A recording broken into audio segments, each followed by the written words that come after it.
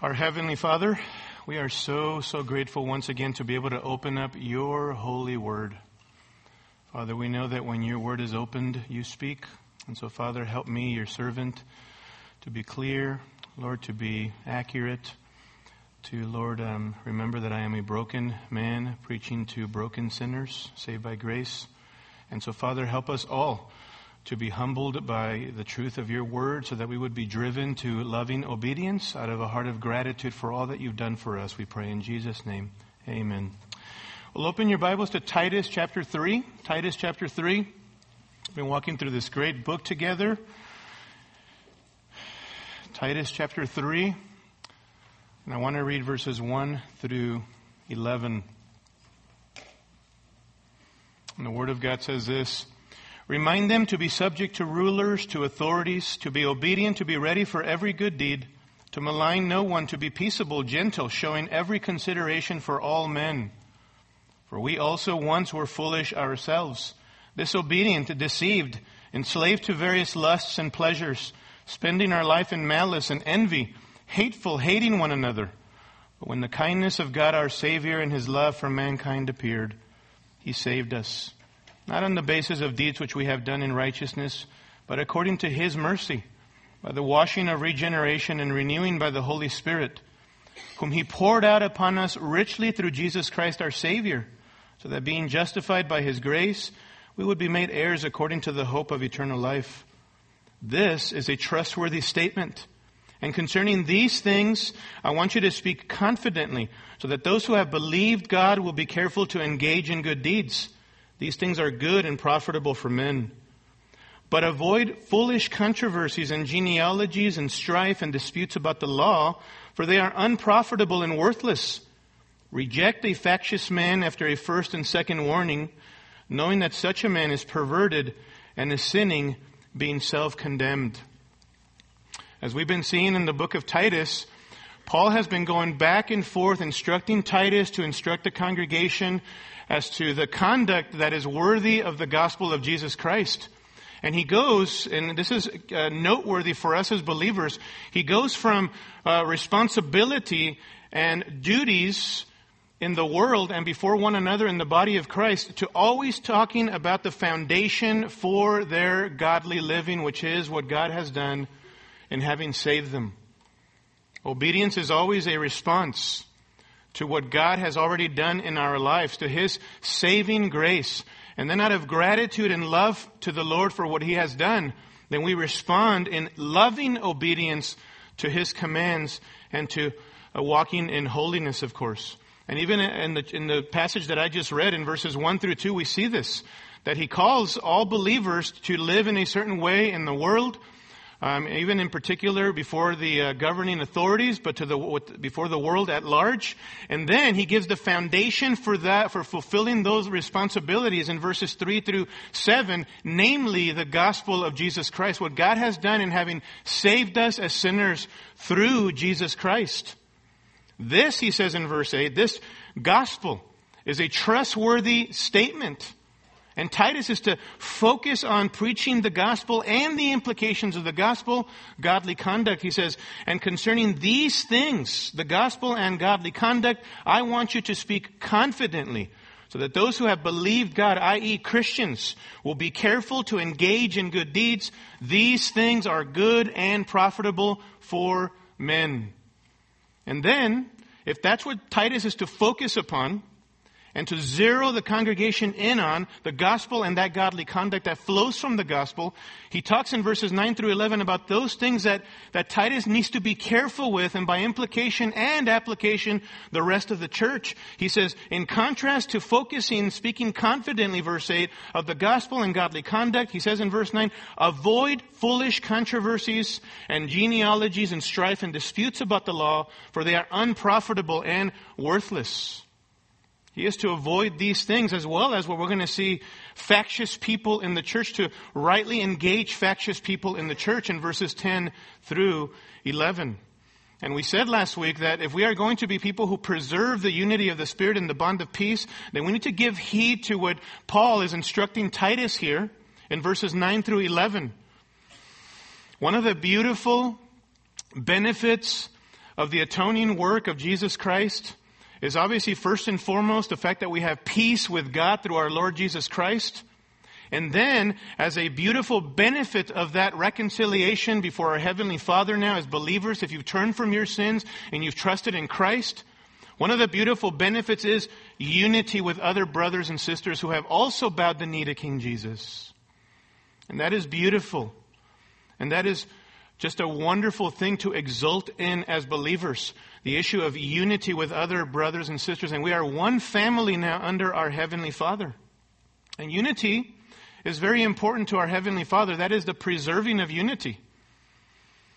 So much so that Jesus in the upper room in John chapter 17, one of the things that he prays for his disciples and all future disciples is that they would be functioning as one, that they would be unified.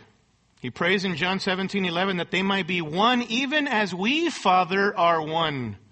That they would reflect with one another the beautiful oneness that exists within the Godhead, between the Son and the Father. And then in verses 21 through 23, he also prays that they might be one, that future disciples, not only his present disciples in the upper room in John 17, but also future disciples would be one. In chapter 17, verse 23, that they may be perfected in unity, these believers and future believers. Unity was important to Jesus. And Jesus was praying for a functional unity. Because for those who were there already, who had put their faith in Jesus Christ, minus Judas Iscariot, they were already one in the fact that they had believed in the Messiah and who he was. Even if they didn't understand the full implications and ramifications of Jesus' work soon on the cross. Jesus is praying that they would function as one. And he prays this because he knows that soon that they will be challenged not to be unified. He's going to go to the cross and all of them will turn their backs on him temporarily and on one another. They will not function as one under Jesus. Yeah, because of God, they will return, right? So he prays for them there that God would keep them, that God would protect them. And indeed, God the Father did protect every single one of them except the son of perdition, who according to the fulfillment of Old Testament prophecy, Judas Iscariot, went and he betrayed our Lord Jesus Christ. But God protected them in unity. See, Jesus prayed that because he knew that there will always be challenges to walking in unity, to functioning as one. And so did Paul. And so as we said last week, the reality is that because we are sinners and imperfect, Satan, beloved, when there's a good work taking place in the people of God, amongst the people of God, Satan will always try to bring disunity and dissension in the church.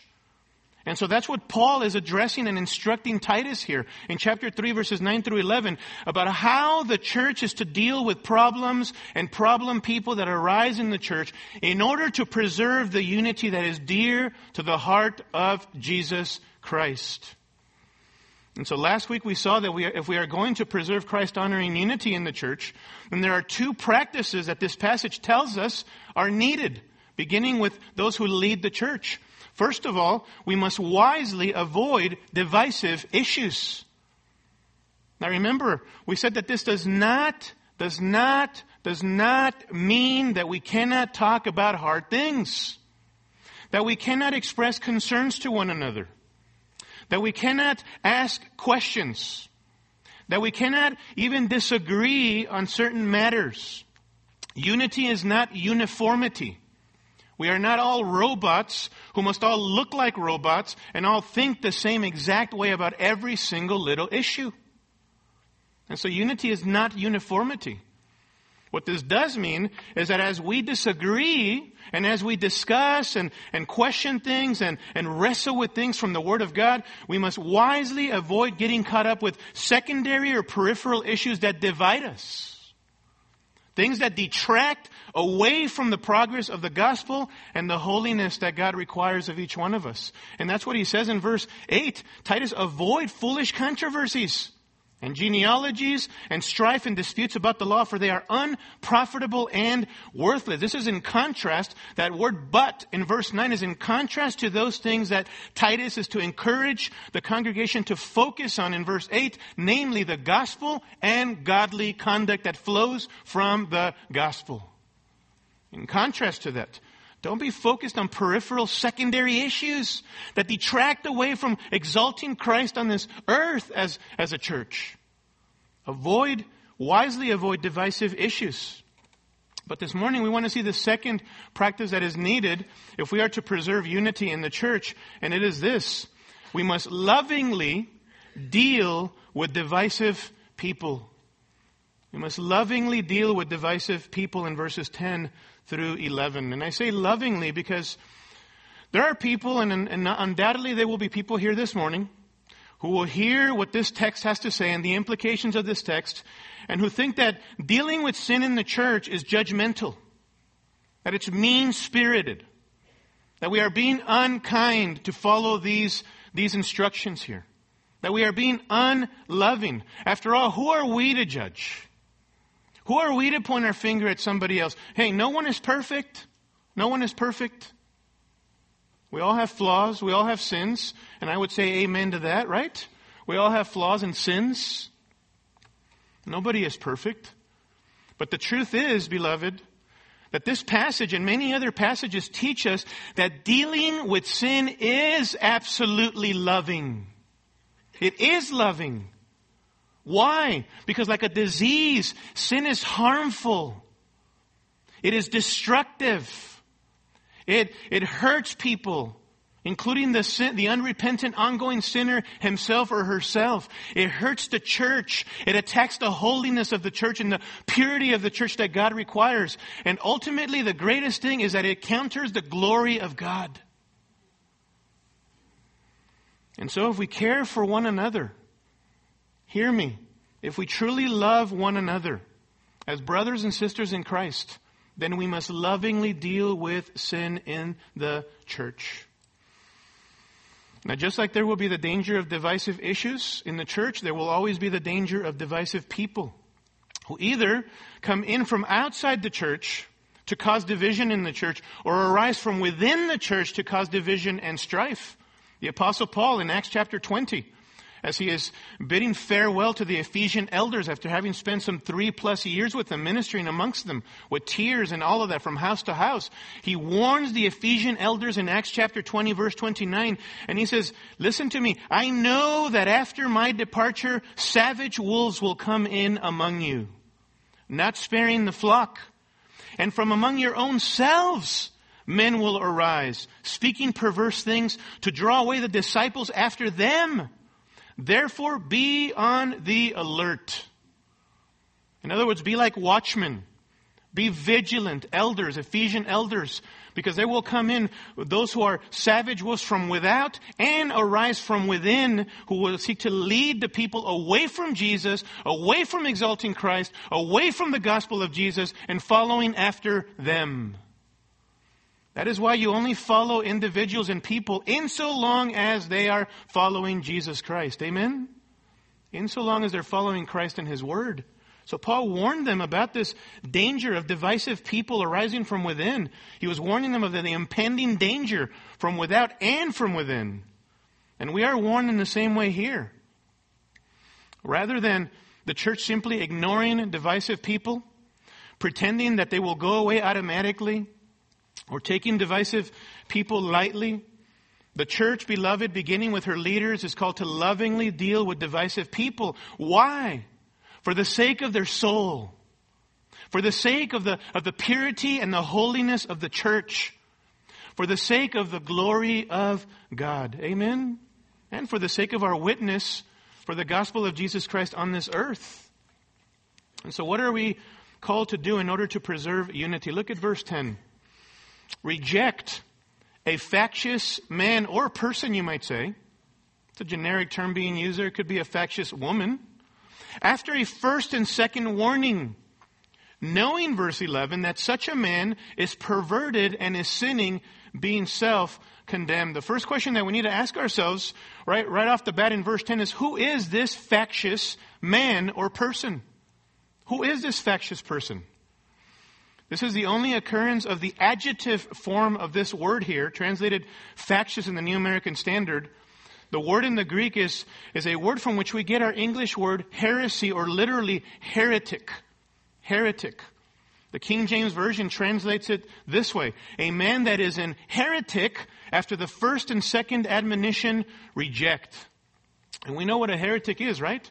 A heretic is someone who does not believe in or affirm what we would say is orthodox cardinal doctrine, what is believed by conservative Christianity, rightly interpreting the Word of God. A person who teaches and promotes false teaching that is contrary to the truth. That's what we know a heretic to be. And this is what the word came to mean later on in church history, certainly. And this aspect of the factious person here, as translated in the New American Standard, as a person who believes in and promotes false teaching is certainly part of the makeup of this individual, especially as you look at the context of the book of Titus. We saw in chapter 1 that Titus is to affirm qualified elders who are men of the book, who are able to defend sound doctrine so that they might exhort in sound doctrine and to refute those who contradict, which in their context were the false teachers that were beginning to infiltrate the church. So certainly this aspect of false teaching is very much a part of this person's sin, if you will. However, it is broader than this, and it is more all-encompassing than this. In fact, the root of the word translated factious in the New American Standard describes one who possesses the power of choice. It speaks of a self-chosen party or sect. What this text is talking about, and this individual this is a schismatic individual. This is a person who creates division in the church. This is a person who is contentious. This is a person who is argumentative, who loves to argue about secondary matters, who loves to pick a fight about every disagreement, which is why Paul just instructed Titus in verse 9 to avoid such controversies and genealogies and strife and disputes about the law, for they are unprofitable and worthless. They don't help Titus, they are fruitless. But the factious individual loves to focus on those things that detract away from the gospel and holiness. This is a self-willed person. This is why back in chapter 1, one of the qualifications for being an elder is that you are not to be a self-willed individual who wants to push your agenda forward. This is a self-willed, independent spirit kind of an individual who chooses a path for himself and worse, creates a following in the church. Thus a divisive person, not just in his belief or her belief, but more comprehensively a divisive person as it pertains to behavior and conduct, because people then follow that person. One commentator says this, quote, heresy, as it is now understood, puts focus on wrong or false doctrines that are professed by people, whereas the focus here is on the negative behavior of these people that for whatever reason gives rise to divisions and splits, end quote. So the root idea here has to do more comprehensively and more all-encompassing with a divisive person, a factious person. In fact, other translations bring out this divisive aspect, the more comprehensive divisive aspect. The NIV calls this person a divisive person. Warn a divisive person once and then warn them a second time. After that, have nothing to do with them. The ESV puts it this way: as for a person who stirs up division, after warning him once and then twice, have nothing more to do with him. And the New King James Version puts it this way: reject a divisive man after the first and second admonition. This broader meaning of divisive comes out in the noun form of the word, which appears in 1 Corinthians chapter 11 and verse 19, where Paul says to the Corinthians, for there must also be factions among you, meaning divisions, so that those who are approved may be evident among you. And if you remember that one of the big issues in Corinth, in 1 Corinthians, that Paul addresses right off the bat in chapter 1, is that in Corinth there were those who had picked sides. Some were saying, I am of Paul, I am of Apollos, I am of Cephas. And if you can believe it, even Jesus was one of the options. He was one option amongst many. And so there was division or factions. People had chosen sides, and there were individuals who did not mean for this to take place, but there were people that were following them in that church. And of course, I can imagine that Cephas and Apollos were saying, hey, stop following us, for crying out loud. It's all about Christ, which was Paul's point in 1 Corinthians. It's It's about exalting and elevate Christ. And in so long as people are following, somebody's following Jesus, then yes, you follow and imitate them just as they follow Christ. One pastor writes this, quote, Paul's primary concern in this text is not so much a person's theology or teaching, but their behavior. Because of what they believe and are holding fast to, they are causing divisions. They are being disruptive because they are self-opinionated. This is why the factious person is destructive to the church, because they are caught up in things that are unprofitable and worthless. They draw the saints away from Christ, away from what is central, to things that will not profit them. They are divisive and destructive. They cause disunity, destroy peace, and ruin a church's testimony, end quote. Commenting on the factious man in Titus chapter 3, verse 10, John MacArthur writes this, quote, Now this certainly could refer to those who teach unsound doctrine because they would be factious, that is divisive. They would separate. They would be a problem in the church. They would be a sectarian influence. But really it's beyond that. It goes beyond those who would engage in some wrong doctrine. Those who would split the church over a doctrinal issue. It doesn't confine itself to that. It's anybody who tends to divide, to fracture the fellowship, to tear the seamless robe, as it were, of the garment of the unity of the church. The church, as you well know, has always struggled against false doctrine and always struggled to maintain unity. It will always be assaulted by people propagating lies, and it will always be assaulted by people who try to divide it, end quote.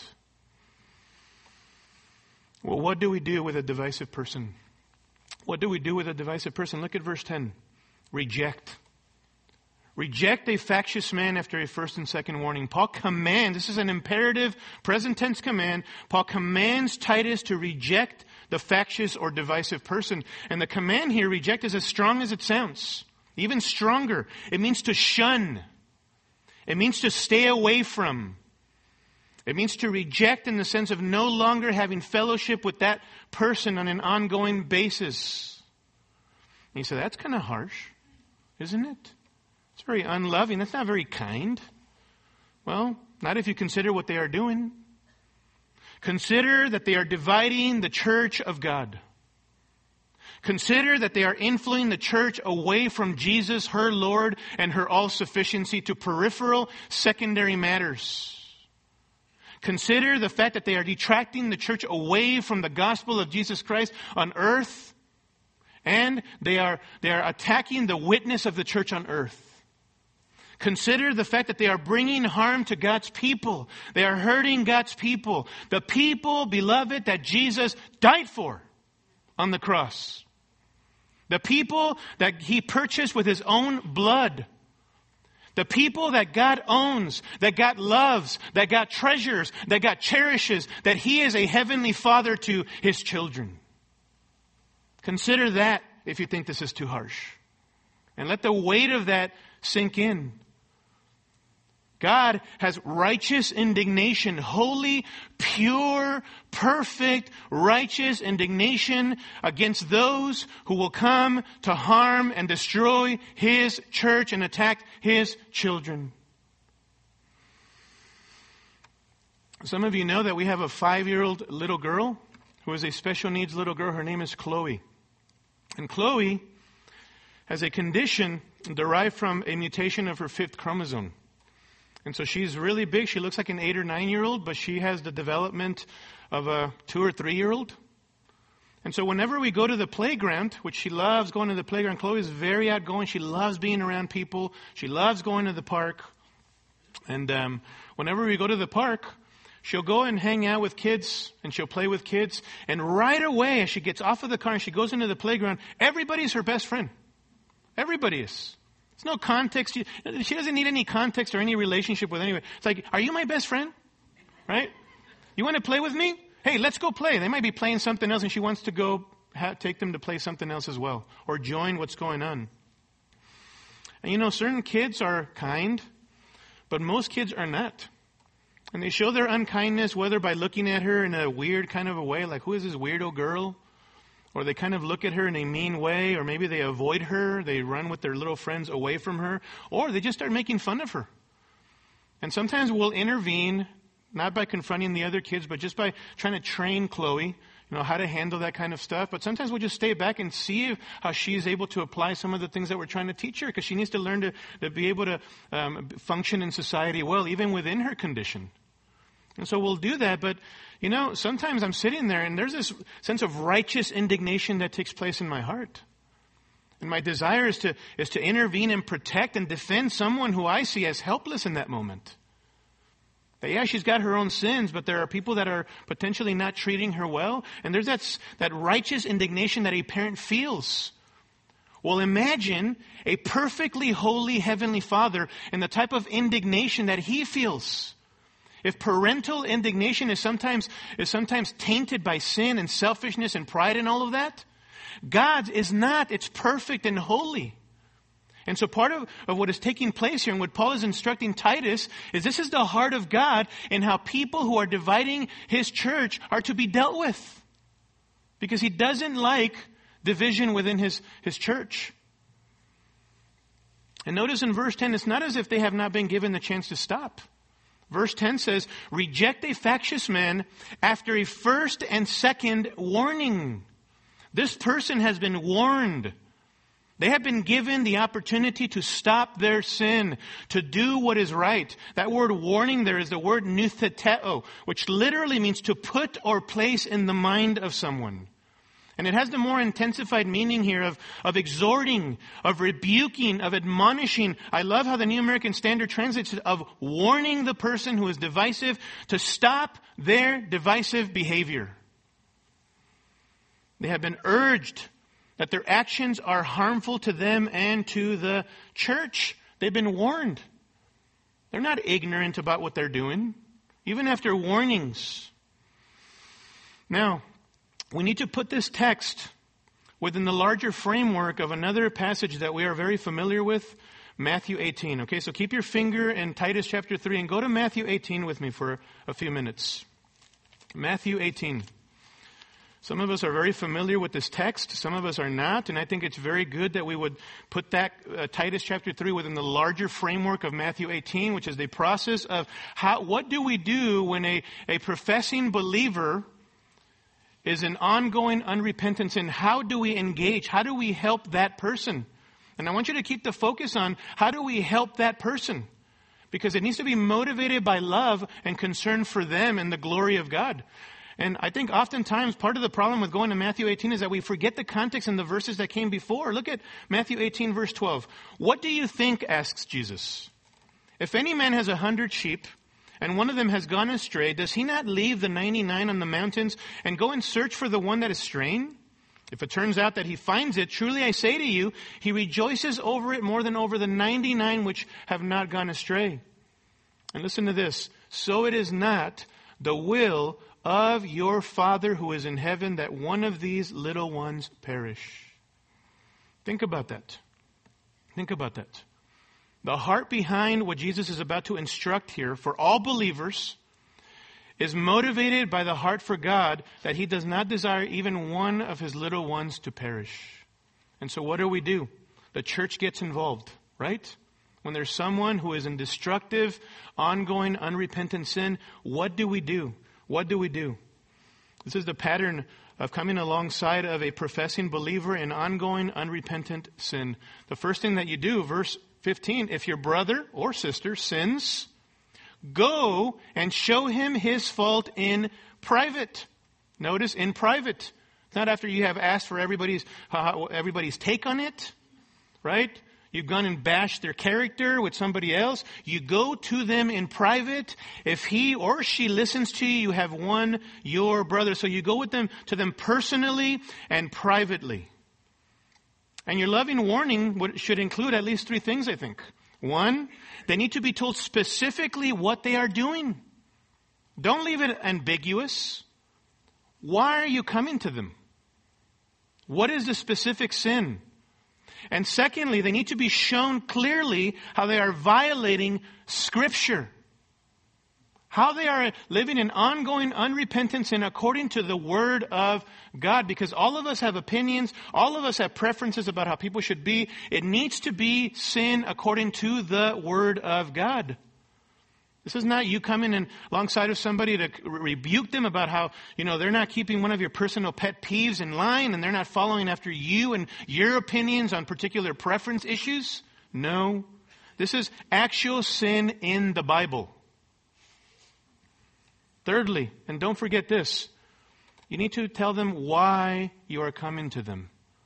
Why? Because you care for them. Because you're concerned for their spiritual well-being. Because you prayed about this and you're concerned for the holiness in their lives and the holiness of the church and the glory of God. In other words, express to them your love. Your love. Too often we're concerned with putting people in their place. With giving them a piece of our mind. With showing them just how much we know. And we Bible thump them. Even in our methodology, we come across self-righteous as if we have not taken the opportunity ourselves to examine ourselves, to see if truly we're coming out of concern for the glory of God, the purity of the church, and the good of that particular person. So we need to express love for them. Express and feel from the heart true concern for them. Biblical confrontation, beloved, needs to be done in love. So listen, keep your finger there in Matthew 18. I know you're going to run out of fingers eventually. Keep your finger in Titus 3, Matthew 18, and go with me to Galatians 6, okay? We're going to come back to Matthew chapter 18 right now, but go with me to Galatians 6. You and I need to come to this text again and again and again. When somebody is in sin, how do we engage them? What is our goal? Look at chapter 6 of verse 1. Brethren, speaking to believers here, even if anyone is caught in any trespass, you who are spiritual, restore such a one in a spirit of gentleness. Notice, you who are spiritual, restore such a one. Who is the spiritual person here? It's not some elite Christian, some perfect Christian, a person who doesn't have issues of themselves to deal with. This is another sinner saved by grace who in the context of chapter 5 is a person who is walking in accordance with the Spirit.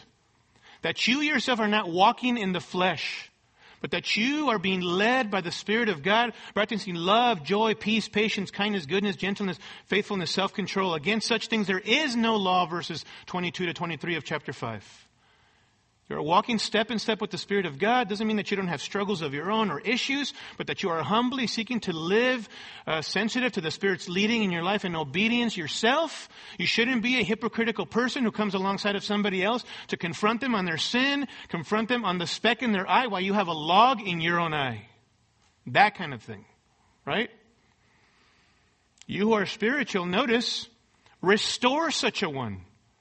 Here is the goal right here. Restorative goal. It's a restorative goal. The word restore there was used of mending nets, fishing nets, or it was used medically of repairing a broken or fractured bone so as to bring a person back to full effectiveness. That's the idea. That's why we go to the doctor when we fracture a bone or we break a leg or any other limb, right? We get put on a cast. For what purpose? With the ultimate goal that you and I would be able to function physically effectively again. We would be restored to full health again. That is the goal in the spiritual realm, beloved, of us coming to somebody and privately and saying, hey, brother or sister, I'm really concerned about this. And my desire is to help you. I'm not here to break you down. I'm not here to attack you. I'm not here to defend myself. I'm not here to come after you. I don't have a bone to pick with you. I'm really concerned about this issue clearly seen in Scripture, and I want to get your thoughts on it. You need to really think about this. Why? Because you want to help them. You want to see your brother or sister be spiritually healthy. You want to see them using their gifts and abilities in the church. You want to see them walking in holiness. And that then informs the manner in which you come. Notice, restore such a one in a spirit of gentleness or meekness. In a spirit of gentleness. What is this driven by? This outward, gentle approach to coming alongside of somebody. Could be, by the way, in your home or in the church, right? What drives a gentle approach? Notice, each one looking to yourself so that you too will not be tempted. I submit to you that a gentle approach flows from, is driven, compelled by a internal humility, a lowliness of mind. And not how you compare it to other people in the church, but in how you compare to the holiness of Almighty God. And that, when we compare ourselves to the holiness of God and who God is, we know that in the light of His holiness and who He is, we are nothing, right? We are nothing. And that leads to lowliness of mind, so that therefore we recognize that as we come to our brother and sister in Christ, we are vulnerable too. We are susceptible too. We are weak as well. We don't come self-righteously as if we don't have any issues of our own. We come humbly and even with fear and trepidation, because we know that that's going to be us too someday if it hasn't already, right? Humility drives gentleness. And so that is the heart, beloved.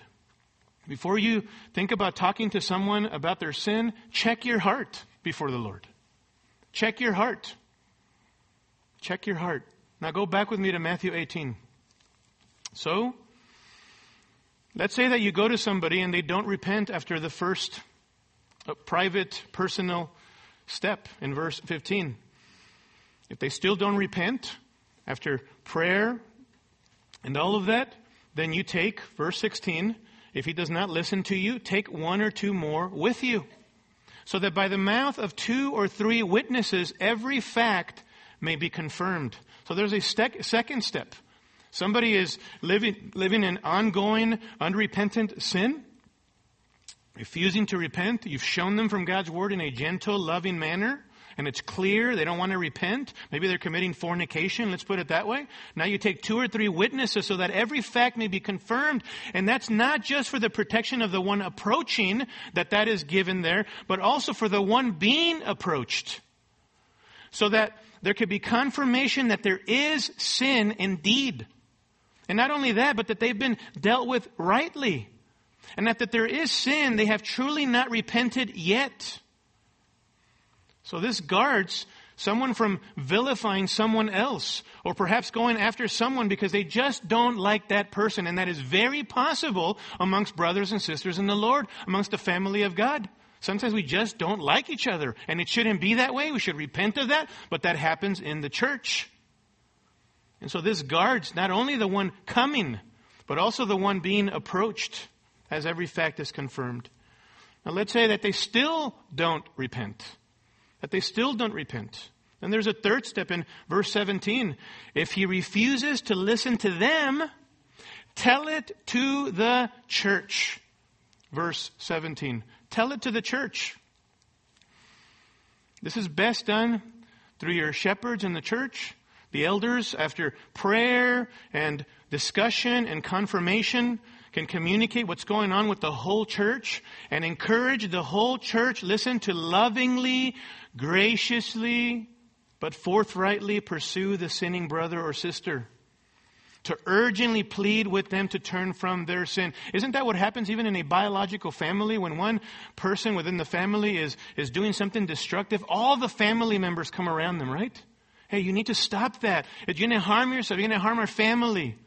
Well, listen, in a greater way, in a perfect, unblemished way, in the church of God, the church is notified, the people of God are notified so that they would pursue the sinning brother or sister and urgently, lovingly plead with them to turn from their sin. The third step is only carried out after a period of time, best defined by the elders of a local church who are overseeing the process, hopefully. In the past, I can tell you this, that in my experience here at this church, the elders of our church have taken a considerable amount of time to pray and to discuss and to wrestle with the Word of God and to absolutely confirm that a professing believer continues in known, ongoing, unrepentant sin. I mean, I recall on 2 occasions the elders not pulling the trigger on publicly coming before the body, though many people in the church felt like we should come to the body and that was the last straw and all of that. And we still wanted to confirm until weeks or months out of a desire to make sure that they had ample opportunity to repent. Finally, we came before you to present them before you. So then what happens after that third step if they still don't repent? Notice there is the fourth step in Matthew 18:17. It says in the middle of the verse 17, and if he refuses to listen even to the church, that is the people of God, believers, let him be to you as a Gentile and a tax collector. Again, this is administered by the elders of the church who are to excommunicate that professing believer who won't turn from his or her sin. Notice they are to treat him as a Gentile, which essentially meant a non-believer, a heathen. Or as a tax collector. Tax collectors in those days were viewed as traitors to their own Jewish people because they were working for the Roman government, stealing from their own people. So they are to be treated as a tax collector, ostracized. Because tax collectors were ostracized in those days. That's what happens with this person. They are to be excluded, rejected, shunned from the fellowship of believers, from experiencing the wonderful benefits of being a part of the body of Christ. This is really hard stuff, isn't it? Hard stuff. And we as elders, I can tell you, have shed a lot of tears over the last few years, having to come and do this. It's very difficult to do this. We're not trying to drag our feet, but it's very difficult to do this. And yet Jesus said to do it out of love for them. This is Christ himself giving us these instructions about how to love those and help those who are professing Christ, and yet they are in destructive sin, harming themselves, harming the church. They're an affront to the glory of God and shaming the witness of the church here on this earth. Why are we to do this? Is it to shame them? Is it to humiliate them? To ruin their reputation? To gossip or slander about them? Absolutely not. We do so to get their attention, so that they will recognize that they need to turn from their destructive sin that is not good for them, that is not good for their brothers and sisters in Christ, that is an affront to the glory of God, that does not keep the holiness and purity of the church intact. That's why. Now, with that in mind, go back with me to Titus chapter 3 and verse 10. With that larger framework in mind.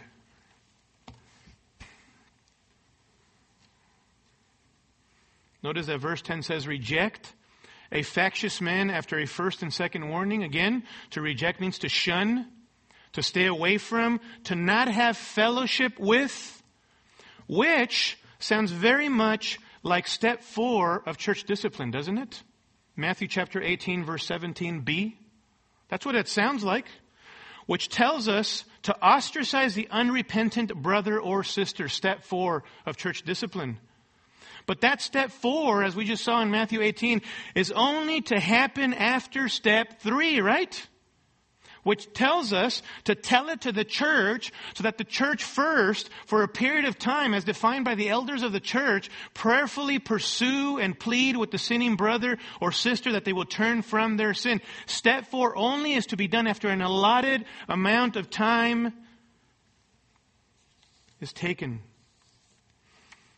But please note, Titus chapter 3 verse 10 says nothing about a third step, right? About telling it to the church. Why is this? Why is this? Ever think about that? Why? Did Paul forget what Jesus said in Matthew 18? Was Paul the apostle ignorant of what Jesus' instructions given to his disciples? Oopsies. I forgot step 3. Oops. He'll do it in the revision to Titus, right? The revised letter. He'll remind them of step 3. Did Paul have a lapse of memory? Did he forget the crucial step of telling it to the church that they pursue the divisive person? Not at all. Not at all. Listen to me, beloved. Paul intentionally does not instruct Titus to tell it to the church so that the church pursues and pleads with that person, because you don't tell the flock of God, the sheep, to go after someone who is acting like a wolf. Someone who is divisive. Someone who is factious. That's why. Matthew 18 describes the process for every professing believer to follow in the loving pursuit of another believer. And so does Titus. Chapter 3 verses 9 through 11 is for all believers. But it's specifically addressed, if you notice, to Titus as an elder who is dealing specifically with someone divisive in belief and, more importantly, comprehensively in their behavior in the church, so as to divide the church and harm the church. And if this sin is left unchecked and unresolved for too long, that person will bring harm and hurt the church of Jesus Christ. And so the clear sin of division is to be expedited, if you will.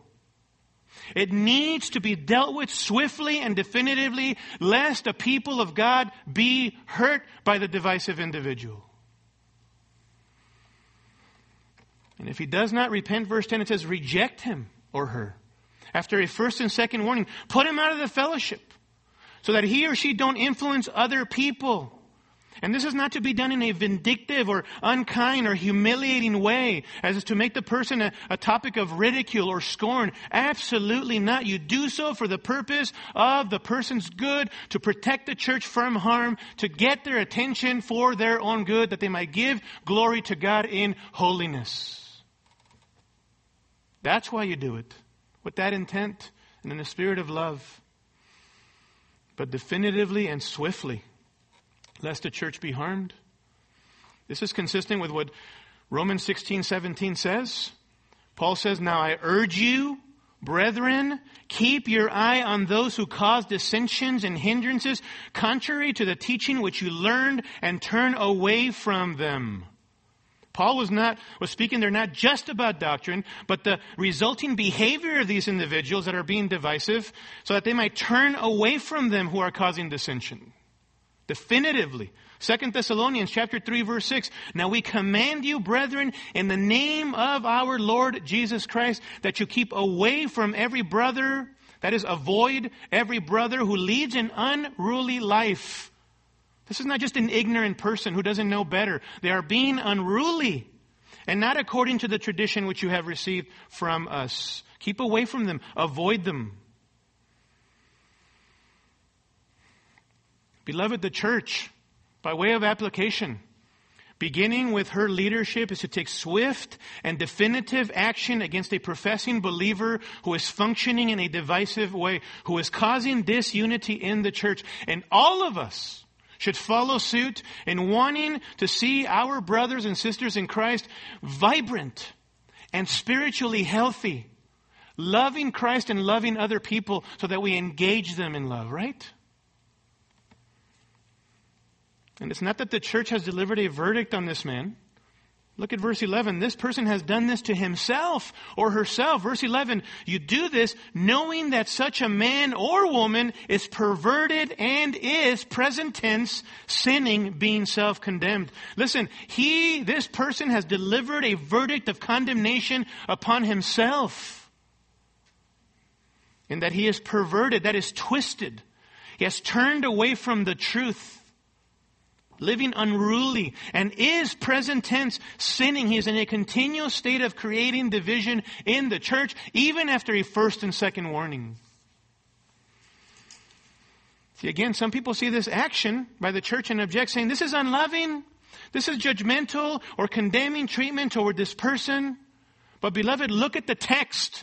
Verse 11 tells us that they have done this to themselves. They've chosen, after warnings, not to turn from their sin and their destructive behavior. They don't care about how their behavior even harms other people. And that is something that doesn't bring glory to God, and that actually God feels righteous indignation against when His children are hurt. One commentator writes this, quote, church discipline is the collective affirmation of the sentence already handed down by the culprit himself, end quote. The church is merely affirming or confirming the choice made by the individual in not turning from their sin. Now let me ask you this. How do we tell the difference between a factious or divisive person and simple spiritual immaturity or ignorance or just concerns or disagreements brought up by people in the church, by professing believers? How do we tell the difference? Well, I think first we need to remember, and I got into this last week, that if we don't affirm cardinal core doctrine, essential doctrine, central things, then we don't have unity in the first place, right? Such as the affirmation of the final and ultimate authority of the Word of God for all matters of faith and practice, That no matter how many you may struggle with things, and you may have your own opinions or baggage from the past and experiences and all of that, that ultimately the Word of God is your ultimate and final authority, and you will submit yourself to what God says in His Word. That is a non-negotiable right there. Sola Scriptura. That the Word of God is the ultimate and final authority for all matters of faith and practice. And we submit ourselves to the Word of God because it is where God speaks to us. The other thing is the gospel. The good news concerning the person and the work of Christ. That we are sinners before a holy God. We cannot save ourselves. And that the only way of salvation is by trusting in the death and resurrection of Jesus Christ. He is the only one who exclusively can redeem humanity and has done so for many of us. He is the perfect God-man, 100% God, 100% man. You must affirm the deity of Christ. If you do not, that Jesus is God, 100%, then you cannot be saved. Because one who is not fully God and fully man cannot save sinners. He cannot qualify to die on the cross for our sins. You must believe in the person of Jesus Christ and the work of Jesus Christ as all sufficiency. You must affirm the doctrine of the Trinity, that God is one and He is three persons.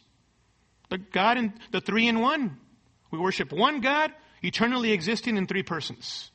Can you slice and dice it completely? Is there mystery within that so that we can wrestle with the Scriptures for the rest of our lives and never be able to understand? Absolutely. But do you affirm the basic doctrine of the Trinity that the Word of God affirms? Those things have to do with salvation. If we don't affirm those things, then we don't have unity, right?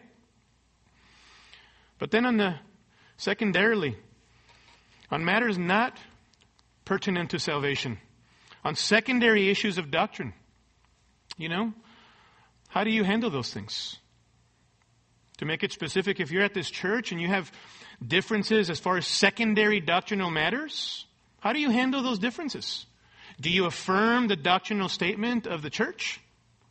So that you do not in any way, shape, or form, whether informally or formally, teach contrary to what the church affirms on the doctrinal statement? You must do that. You must support if you are going to be here.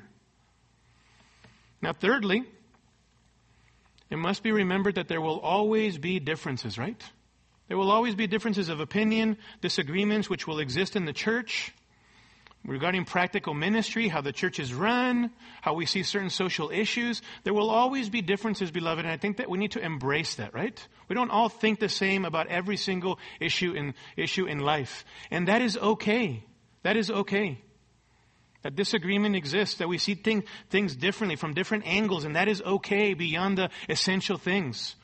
But let me ask you this. How do you handle those differences with your fellow brothers and sisters in Christ? Do you defer?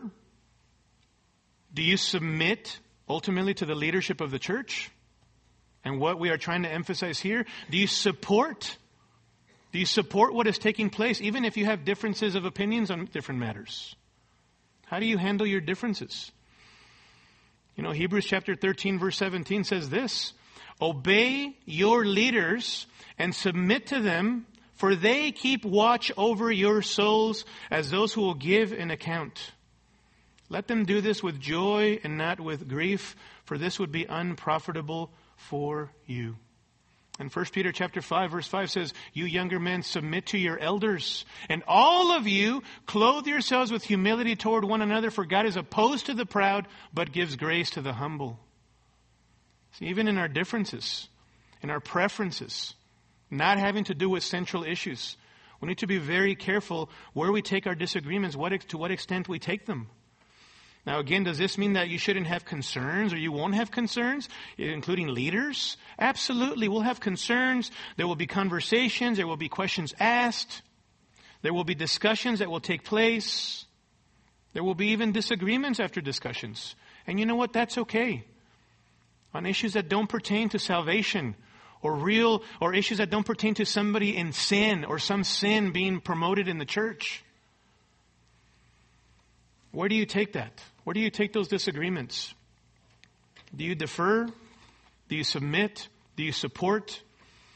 Or let me ask you this. Do you continue to share your concerns to others? To promote your ideas? so that you create discontentment and dissatisfaction with the church, with the leadership, with the way that things are done.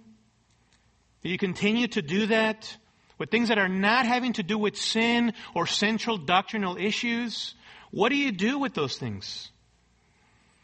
See, some people sow discord very blatantly and in a very opinionated fashion and very explicitly. But other people do so in a very sneaky, subtle, and tactical kind of way. And that is really, really sad and destructive to the church. Beloved, may none of us be that kind of person. None of us.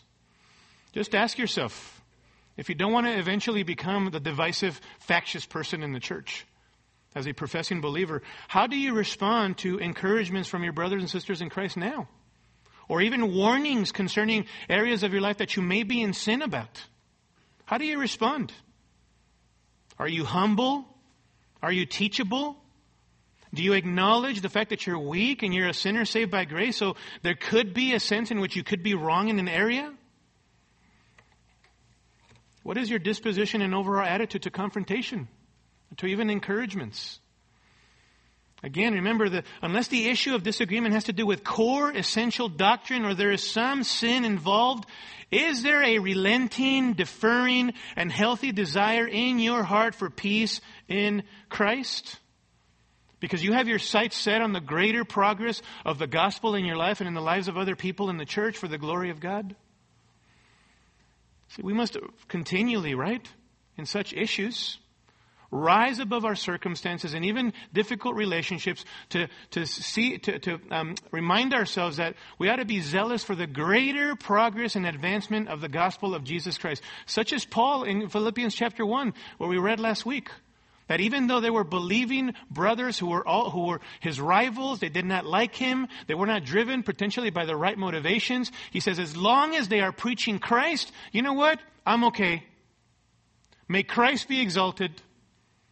Who cares ultimately how they are sinning against me?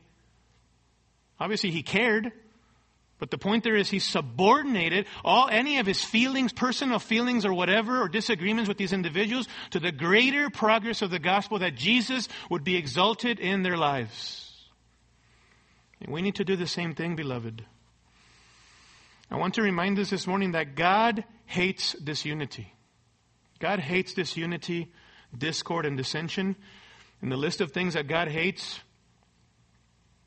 in Proverbs chapter 6, in verse 19, the Word of God says this: a false witness who utters lies, God hates, and one who spreads strife amongst brothers. Proverbs chapter 16, verse 28 says that a perverse man spreads strife, a twisted man spreads strife, and a slanderer separates intimate friends. And in Galatians chapter 5, verse 20, one of the evidences of the deeds of the flesh are dissensions and factions or divisions in the church. Dissensions and factions. Let us give heed, beloved, to Philippians chapter 1, verse 27. Listen to the one thing that Paul, in jail, writing to the Philippians, wanted from his fellow brothers and sisters at Philippi. Philippians 1:27. He says, only conduct yourselves in a manner worthy of the gospel of Christ. And specifically, what does he mean by it? So that whether I come and see you or remain absent, he says, whether I come and see you again, it's been 10 years since he's seen them, or I don't see you again, here's the one thing I want to know. I want to hear of you that you are standing firm in one spirit, with one mind, striving together for the faith of the gospel. In no way alarmed by your opponents, which is a sign of destruction for them, but of salvation for you, and that too from God. I find it ironic that he says in verse 28, in no way alarmed by your opponents. There are already opponents to the gospel. We have enough enemies already. Why in the world do brothers and sisters not preserve unity and together strive for the faith of the gospel? We already have enough enemies in this world. This is the one thing he wants to know from them.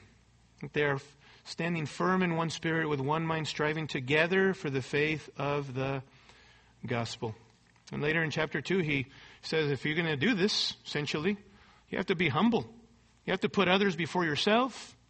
And this is ultimately following after the pattern of Jesus Christ. In chapter 2, verses 5 and following, Jesus Christ, who himself, being the eternal Son of God, laid aside the independent use of his divine attributes to come to earth, did not seize upon his privileges, but emptied himself, taking the form of a bondservant, and humbled himself even to the point of death, even death on the cross. It says that's who you need to imitate if you are going to walk in humility. If you are going to walk in unity. The lowliness of your Savior. May we be those kinds of people, beloved. Striving together for the faith of the gospel. Amen? Let me pray for us. Heavenly Father, oh Lord, such sobering truths, and yet such wonderful truths, because Lord, it's good to be reminded of, Father, the fact that sin in the church will take place. And Lord, we are all weak and vulnerable to sin. Father, help us to watch and guard ourselves. And Lord, help us to love you and love one another enough to speak the truth to one another in the context of biblical relationships, coming alongside of one another, Lord, to want to do good so that we would become more and more like Jesus. Father, help us to do it with grace, knowing that we have been shown much grace from you in Jesus Christ. We pray in Christ's name. Amen.